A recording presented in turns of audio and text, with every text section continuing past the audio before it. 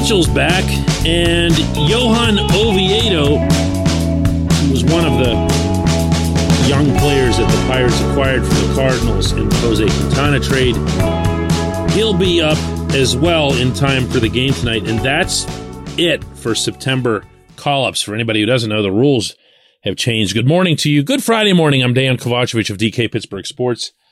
This is Daily Shot of Pirates. It comes your way bright and early every weekday if you're into football and or hockey. I also offer daily shots of Steelers and Penguins where you found this. This is the second year that Major League Baseball is expanding September rosters only to 28 players, not 40, as had forever been the case in the past.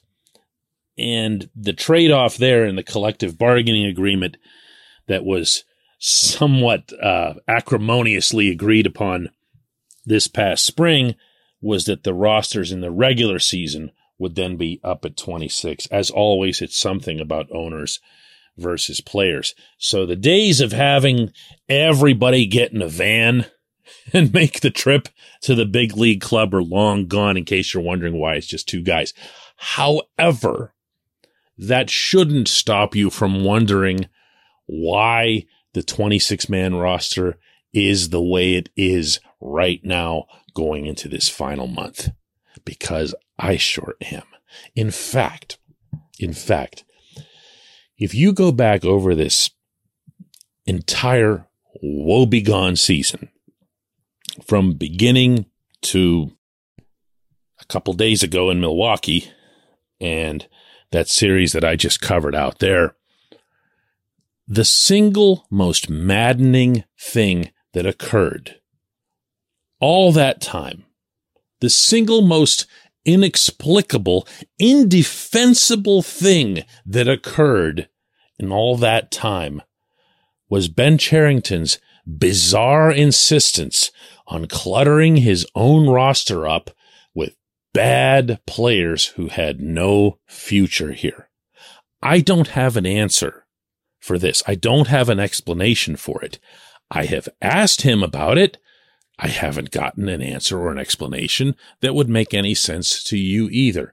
Others have asked him about it. I have yet to hear anything that made sense.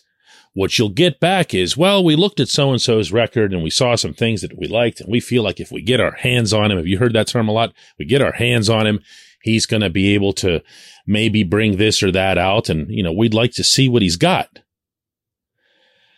You do this as a GM in the first year of your tank.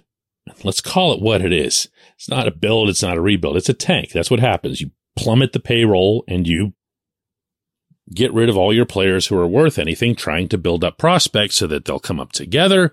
And along the way, you do go fishing for players who might become something that'll get you even a little something on the other end in the form of a trade.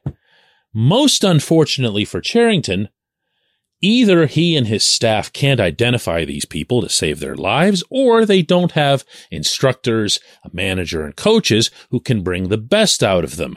Or worse, both. This portion of Daily Shot of Pirates is brought to you by our friends at North Shore Tavern. That's directly across Federal Street from PNC Park. It's home of Steak on a Stone, an eating experience, underscoring the word experience. The steak is brought to you partially cooked on an 800-degree stone, and you do the rest. It's a ton of fun, it's a great meal, and it's a baseball atmosphere like no other in Pittsburgh. North Shore Tavern, right across Federal Street from PNC Park.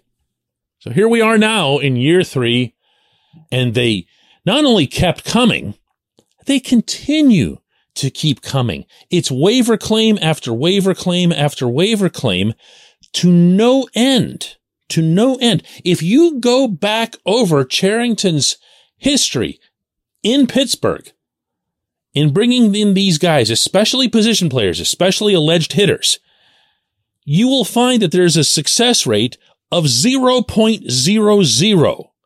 There have been a couple of low-priced free agents that have panned out nicely. Ben Gamel comes to mind. Michael Chavis is a nice pluck. There have been a couple of catchers who've maybe exceeded expectations while being granted all kinds of opportunities since Roberto Perez was lost early in the season and no real attempt was made to replace him. But that's it. That's it.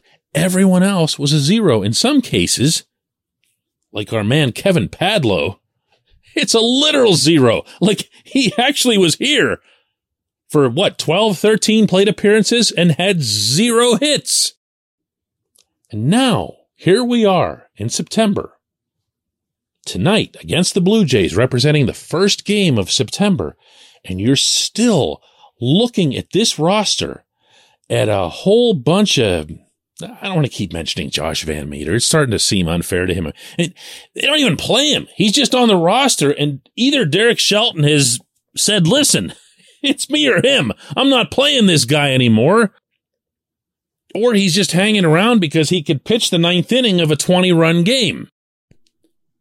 But tell me, please, what is the benefit to having him here and having Travis Swaggerty, former first-round pick, age 24, in the minors?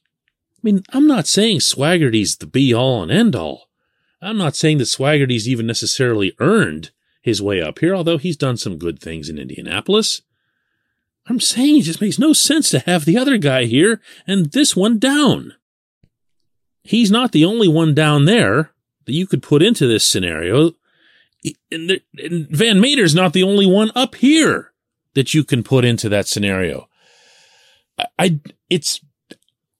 don't even have words. I can't finish this segment. It makes no sense. It just doesn't.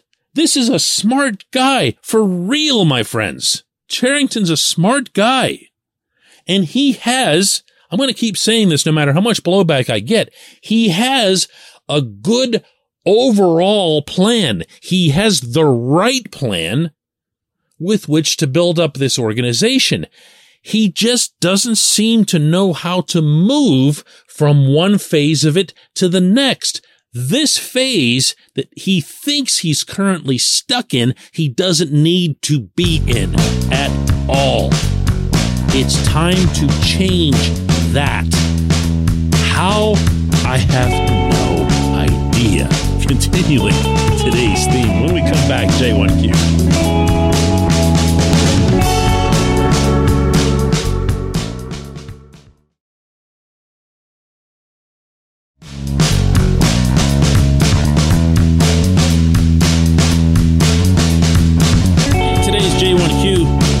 Comes from Mike, who asks, is Kevin Newman playing his way into a role on the 2023 team? Even if he doesn't start, he's a huge upgrade over the Josh Van Meter, Yu Chang, Kevin Padlo type utility roster spots.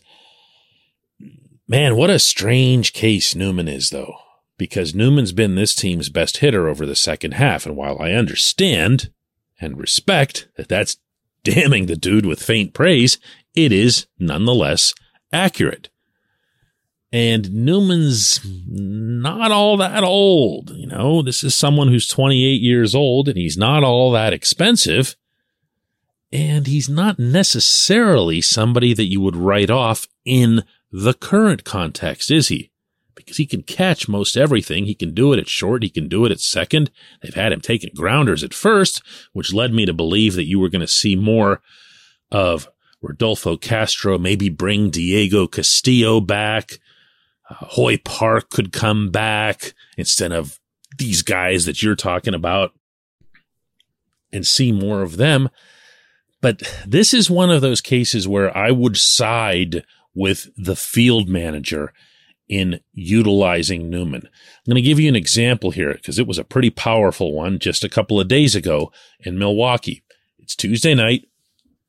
And Rodolfo Castro goes out and has just an outstanding game. Couple of knocks, turns the beautiful game-ending double play, and I do mean turns, and show up at the ballpark the next morning, and hey, he's not in the lineup again. Now, they do these lineups in advance, and they do them to an extent as a community, meaning that the GM is involved, and there's certain things that they want to see. The last stroke on the card belongs to Shelton, but again, it's not a unilateral call. Castro's not on there and Newman is. And my first reaction was probably the same as yours was. And you go, what? Seriously? What are you doing? And I thought about it a little bit and I thought, Newman didn't play at all in the game last night and Newman's been going pretty well. What you don't want to get into the habit of doing, whether you're a manager or a head coach in any sport, is punishing the guys who are doing well. And I know, Castro, great game. Castro has had a nice 10-game run offensively as well. Newman's been doing it for a second half of the season. And you don't want to set some sort of general tone in your clubhouse that performance won't be rewarded, or worse, and maybe more specific to what I'm describing here as it relates to Newman, that performance will get outright buried. Does that make sense? So to answer your question, finally, do I think Newman has a future here? Yeah, they hold his rights. They can keep him. And I don't think he's going to be breaking anybody's bank in the process. He's also not exactly the bad soldier type. O'Neal Cruz comes along, takes his position, and hey, that's that. Cruz is your shortstop. I don't think anybody would dispute that at this point, and anybody who's still discussing whether or not a 6'7" guy can play the position just isn't watching the games. Newman, yes, can be part of this. That is my answer to your question, and I would commend the manager in this case for making sure that he stays engaged with that process. I appreciate the question. I appreciate everybody listening to Daily Shot of Pirates. And by the way, if you're heading to the ballpark tomorrow night for the Pirates Hall of Fame game where they're going to have Maz and a bunch of other guys, Dave Parker's going to be there, the first class of inductees, I want to let you know, based on something that I heard from the club while I was out in Milwaukee, that you're going to want to be there and in your seats at around 6 p.m. to be safe. First pitch is 6:35. Don't think that you can show up like 10, 15 minutes before and see what you want to see. If you want to see the truly great players from this franchise, and I'm looking forward to it myself, make sure that you're there and in your blue seat by 6 p.m. Let's do this again Monday.